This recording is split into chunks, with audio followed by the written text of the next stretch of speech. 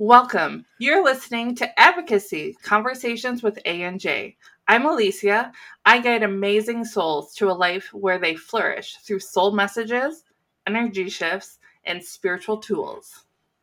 I'm Jess, a 40-year-old queer fat activist with a passion for reading, dance, and making people laugh.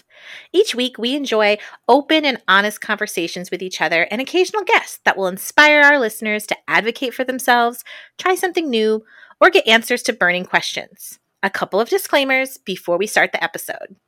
The thoughts and opinions shared on this podcast are that of the individuals participating in the conversations. The views shared are not substitute for professional, medical, or legal advice. Now let's jump into the conversation.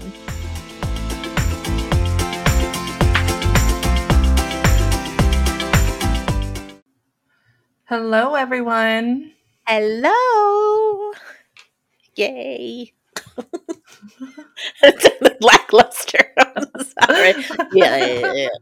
Someone's really excited to be here today to talk about this topic. I am always excited. Well, we are here. Oh gosh, I lost my thinking about. There I am. We are here because January is Cervical Awareness Month, and as women with lady bits, we want everyone to be aware of it. Yeah. Or I would say humans with lady bits. Right. We got to be aware of it. So, Alicia was so gracious to do some research on this topic, and so we're going to chat with you a little bit about why it's important. I think it's like the fourth leading cause of death in women's is cervical cancer. Yeah, I think you're right. Like it's right up there. And there's lots of screening and things that can be done, considering it is something that we can screen for, because so many of what happens to women's lady bits or humans with lady bits is unscreenable. We're going to pay attention to the things that are screenable.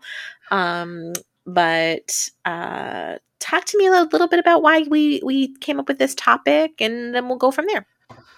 Well, I was looking at trying to come up with some ideas for conversations that we could have. And this podcast is about becoming an advocate for yourself. And I think that a simple tool for doing that is to see when there are those awareness months. So breast cancer awareness, cervical cancer awareness, all of these, like, why not use the resources that are like being shoved down your throat and like actually educate ourselves about it so that we can, if you catch things early enough, oftentimes you have a better outcome. And so I thought, since Jess and I have gone through some issues with our medical, like, we need to know about this too to stay in the forefront. And I'm not, just so everyone knows, this isn't necessarily like us telling you what to do and how to do it.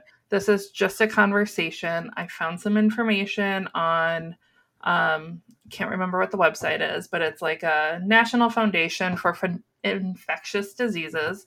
And we're just going to go through the 7 key facts as a spot of awareness. You make your decisions for your body, your choice. And so I just think let's talk about this, because women's health is not discussed enough, because there's shame because we have uteruses and fallopian tubes, and that's just ridiculous. So that's why. Well, it's very interesting because the first thing that's coming to my mind is I remember when I was a young kid and they used to tell me, oh, you need to have your pap smear or your smear every year. And because insurance companies don't want to pay for that, it changed to being like, oh, no, you only need it every 3 years. And then if you get to a certain age, it's every 5 years. And Obviously, they have some vaccinations for a virus that's a leading cause of cervical cancer, which is HPV. We'll probably get into that in the conversation in a little bit.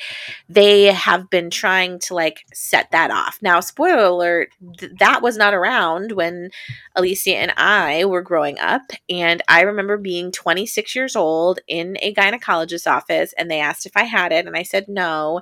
And they said, well, you need to get it done before you turn this age if you want it to be effective. And I was like, well, why is there an expiration date of when it would be effective? If, right. So those are lots of questions that I have. But again, I think it comes to the care of people with female reproductive organs, any human with that. The care is subpar at best. And if it was affecting men at the astronomical levels or humans with male reproductive parts, we would see a little bit more care taken, and they wouldn't cut it out of the care that would be just standard preventative care to keep us healthy. So, because I know that I can only have a pap smear, I think once every 3 years. I think that's what we can have now for insurance to cover it. When it used to be, you had it every year, and it was just to make sure that we were keeping everybody healthy and safe. So that's all I'm going to say about that. And I do want to just point out one thing. Doctors now are pushing for the pap smear to happen every 3 to 4 years. But please call your insurance company yourself and see if they cover it every year. Because my doctor prescribed it every 3 to 4 years, but my insurance does pay for it still every year, as long as it's within 12 months of each other, or 12 months have passed. So double check. This is just another great example of the inconsistency between health insurance and the medical provider. I understand medical providers cannot be 100% aware of everybody's medical plan. So advocate for yourself and follow up and make sure that it would be covered. And if it brings you peace of mind to get it every year, then I invite you to find a practitioner that will allow that and are open to that without guilting you or shaming you at all. Because I would love to know what changed their mind. Like, I want to know why it used to be like, yes, every year we're going to do this every year. It's just preventative. It's just to make sure that we're making sure everything is great. For them to all of a sudden be like, wake up. I mean, I know, again, medicine is a practice and everything is always evolving. Right. But. Well, they say a quarter of prevention is worth whatever, right. There's benefit to it. I feel like actually the vaccine had a part of it. But that's just me sitting here thinking about it. So don't quote me on that. But it's interesting because I know people who are in their 20s and haven't had one yet. Right. Mm-hmm. And I remember getting one at 18 and asking me if I was sexually active at the part wasn't part of the question. And I believe that's, at least if I recall what a friend of mine told me, that's part of the question. If you are sexually active, then they say we should get one. If not, then you can wait. And it's just like, well, cancer doesn't judge your sexual past. So I don't know. I just, cervical cancer isn't the only thing that a pap smear helps find. And so I understand part of it, but I don't know. I err on the side of caution. I'm getting one this year again, but I also lost my mother to cancer. So maybe I'm just a little bit more sensitive about that. But luckily it's my body, so I get to make that choice, and my insurance does cover it. Right. And thank God you have an insurance policy, because, again, that's a privilege that not all have. And again, why healthcare should be a right, not a privilege, because preventative care saves everyone in the end, resources, everything like that. So what are some other things that you found out when you were looking at that website that you mentioned? Well, one thing that, just for those that need numbers, HPV is a common virus that 80% of all sexually active people have at some point.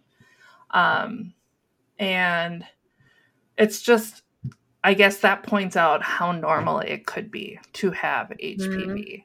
So that's where HPV is a virus. It's also not a judger of who you are or care how much money you have. But I think that I was surprised by the number of 80% because that just seemed so high. And I would be interested in seeing, and I probably should have researched this part of it, but I'm interested in knowing the age brackets within. Oh, I saw that. The statistic. Age brackets. So not just the 80%, but I think it was 35. The age is between 35 and 44 with an average age of 50 being diagnosed. So, okay. And again, it's because it's almost like one of those things where you contract that virus during probably a peak of sexual activity. And then it takes a bit for it to become an invasive cancerous inhibitor inside your body. So, because again, like you said, cancer doesn't discriminate. And so, again, 35 to 44 is when a lot of people become innately in tune with their body. Like, it's not just like, oh, that feels a little weird. I'm fine. We're just going out tonight. Like, things start happening in that age bracket. We're in that age bracket right now where we're realizing that kind of stuff. Oh, absolutely. Yeah. And HPV causes 70% of cervical cancers and precancerous cervical lesions.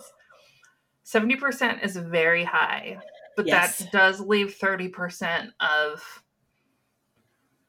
it wasn't due to HPV. And that's why I feel like if you feel like you want to get tested more regularly than, everyone is saying you should, look into getting it done. And the Planned Parenthood, I'm just going to state this for everyone. Planned Parenthood is a fabulous resource to anyone, regardless of health insurance. Because if you cannot afford it, that is where the money is going. Their money is going to preventive services to help you. It's not like all of their money isn't going to all these other things that is all certain people only talk about. I know that because I used Planned Parenthood when I did not have insurance. And thank God they were available because I was able to go there and basically I just told them, like, this is what I'm making. I'm making minimum wage right now. What can I get done? And some years I didn't have to pay anything. Other years it was like a $20 thing. And they asked if I wanted a payment plan for that, so there are resources out there. If you are blessed enough to be near a Planned Parenthood, I highly recommend you calling them and asking them. And like the biggest thing you said, no judgment. They do not judge you. They're not there to lecture you on anything, either your sexual history, any of those kind of things. They are there to just provide you with the healthcare in an unbiased, unjudgmental, which wouldn't that be great if you could say that in every medical office? Right. Obviously, it also depends very much where you live geographically and socioeconomically. And I think like that's the hard thing is that I think when they finally discovered that HPV was the leading cause of cervical cancer, I know that it's like there's a lot of Hulu ads about HPV and like almost like really because there is a vaccine that's for it. All of that kind of stuff was very much getting pushed down people's throats, even in its early stages of development or release, I should say, for that vaccine. But I think one of the things that Alicia said is really important too, that's not the only way that cancer develops. And so some people possibly why it's developed later in life is they might not have had a promiscuous sexually active years in their 20s and it develops. And so then it becomes this question of, well, how? I did want to just say some of my light research, and by light research, I reference Google. because I am not out here in textbooks, I'll tell you that much, that I see a lot, especially because of the things that Alicia and I have gone through medically. There are a lot of things, and this is just a content warning. I don't like to call them trigger warnings anymore. Content warning. When you Google this kind of stuff, you are going to see references into the cervical cancer diet and how to avoid this. And so, what's the saying? Like, correlation is not causation. And so things that you ingest or do not ingest will not determine how these things pan out for you inside your body.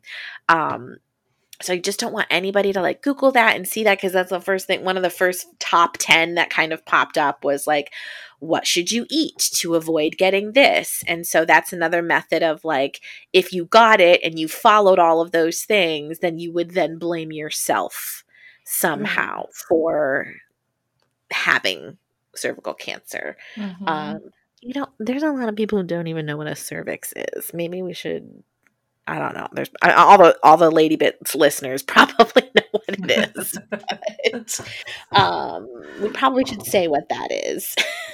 So, go for it. Hold on. I want to get the exact clinical definition, because mine is not going to be clinical. No, I mean, I know what it is and where it is, and I don't know how to describe any of that. So I appreciate you looking this up.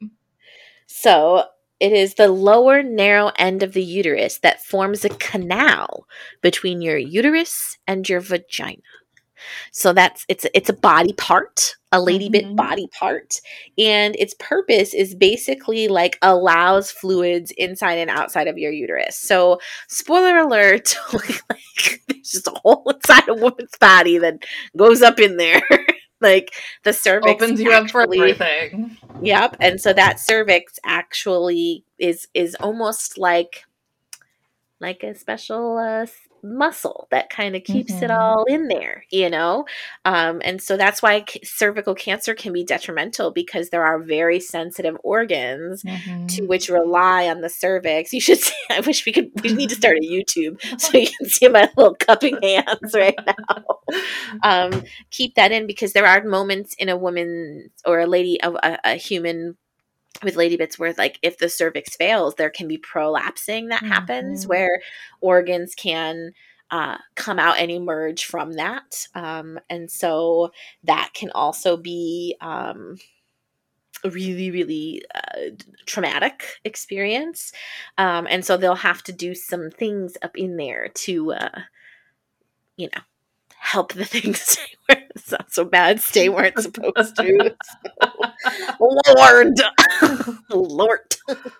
Anyway, okay, so now we know what that is. Sorry, we might have some listeners that don't know what that is, or no, and I think a lot of people know that they have one, but they don't know where it is and what it is. Like, they know it opens because they've heard on TV shows that her cervix is dilated 4 centimeters, but what does that mean? Yeah. Yep.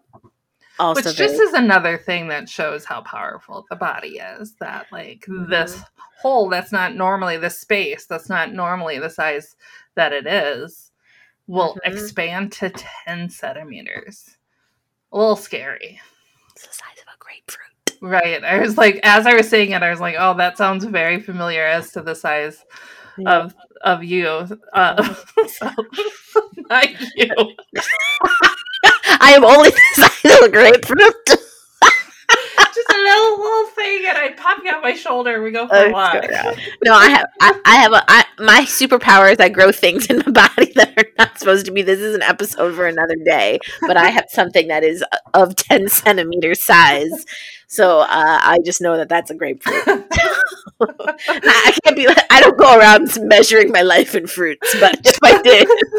Jess was like, oh, yours was a large lemon. I'm going to beat you, Alicia. I'm going to grow me a grapefruit in a month. Oh my gosh. That's hilarious.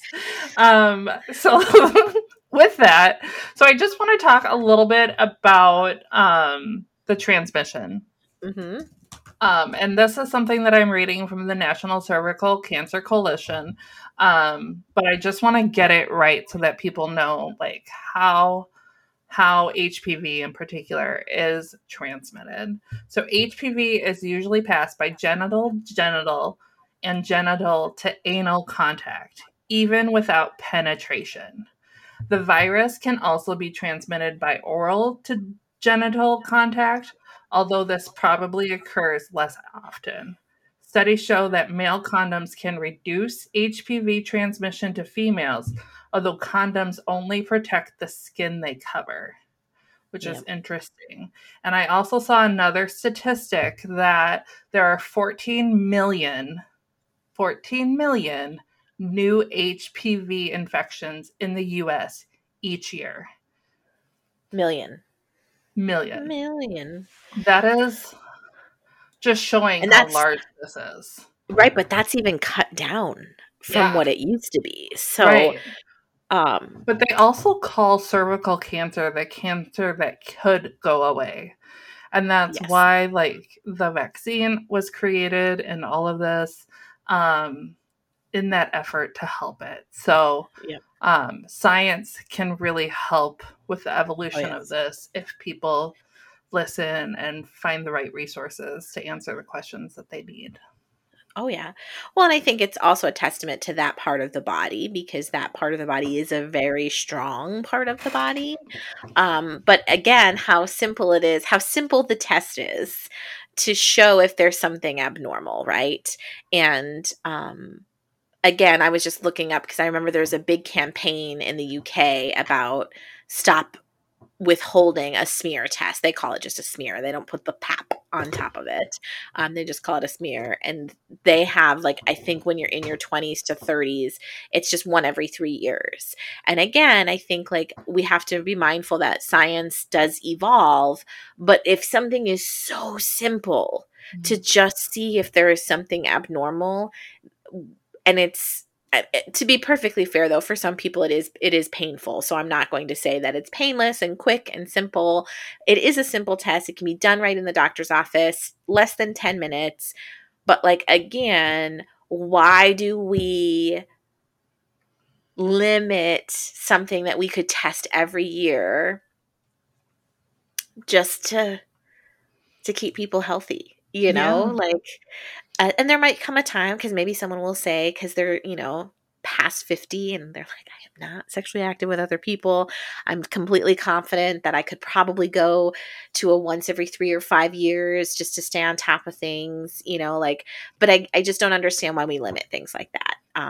In this day and age where we could take that 14 million, and if, people are getting the vaccine and people are very conscious about their sexual activity, and getting tested more frequently, would we be able to, also, like, because I know there's an HPV test that they can do to know if they are carrying that virus, so that would prevent them from having additional partners that they could potentially spread it to, all that good stuff, It's very interesting, but it's one of those, for me, it's one of those cancers that,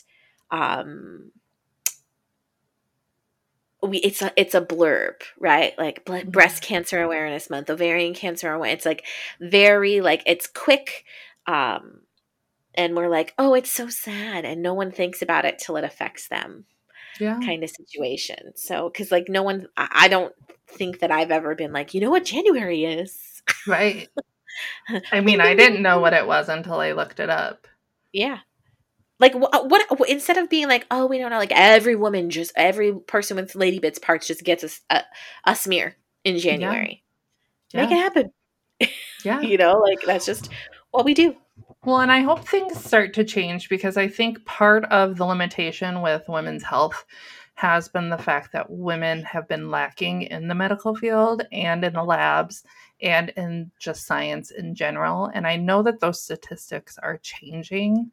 Yes. I know that the numbers of doctors, at least I was having a conversation with somebody who's in charge of education at Mayo Clinic when we were there, and she said that she has 5 women in her class to every 1 man. Oh, wow. Nice. And I'm not saying that women will make better doctors, but I do think women will look into the concerns differently because it's for them. Yep. Just like men looked at erectile dysfunction and decided to do something about it, Yep. Which actually that pill was starting off as something else, and I can't remember it right now. But I just think that hopefully the more women or the more people who view themselves as non-binary or, female or whatever that situation may be, I hope more of them get into the medical field to help change that. I do not have a science mind. It is not for me to find cures and answers to all of the sciences, but I will support them in all of that. And I think that there are good male doctors out there for women. I do just think a lot of the resources have been limited because they don't think about our health like we think about our health, just like we don't think about their health like they do theirs.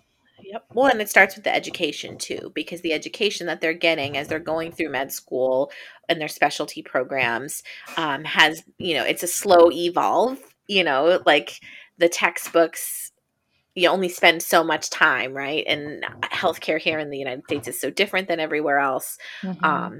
But it is hard because a lot of those textbooks originated from male identifying people who had a very slow scope. And then the medical field was obviously trained around that. And we don't even want to get started as to how we all got into things like epidurals and pain management, because that was the abuse and torture of Black and brown women. Right. That's a podcast for another day.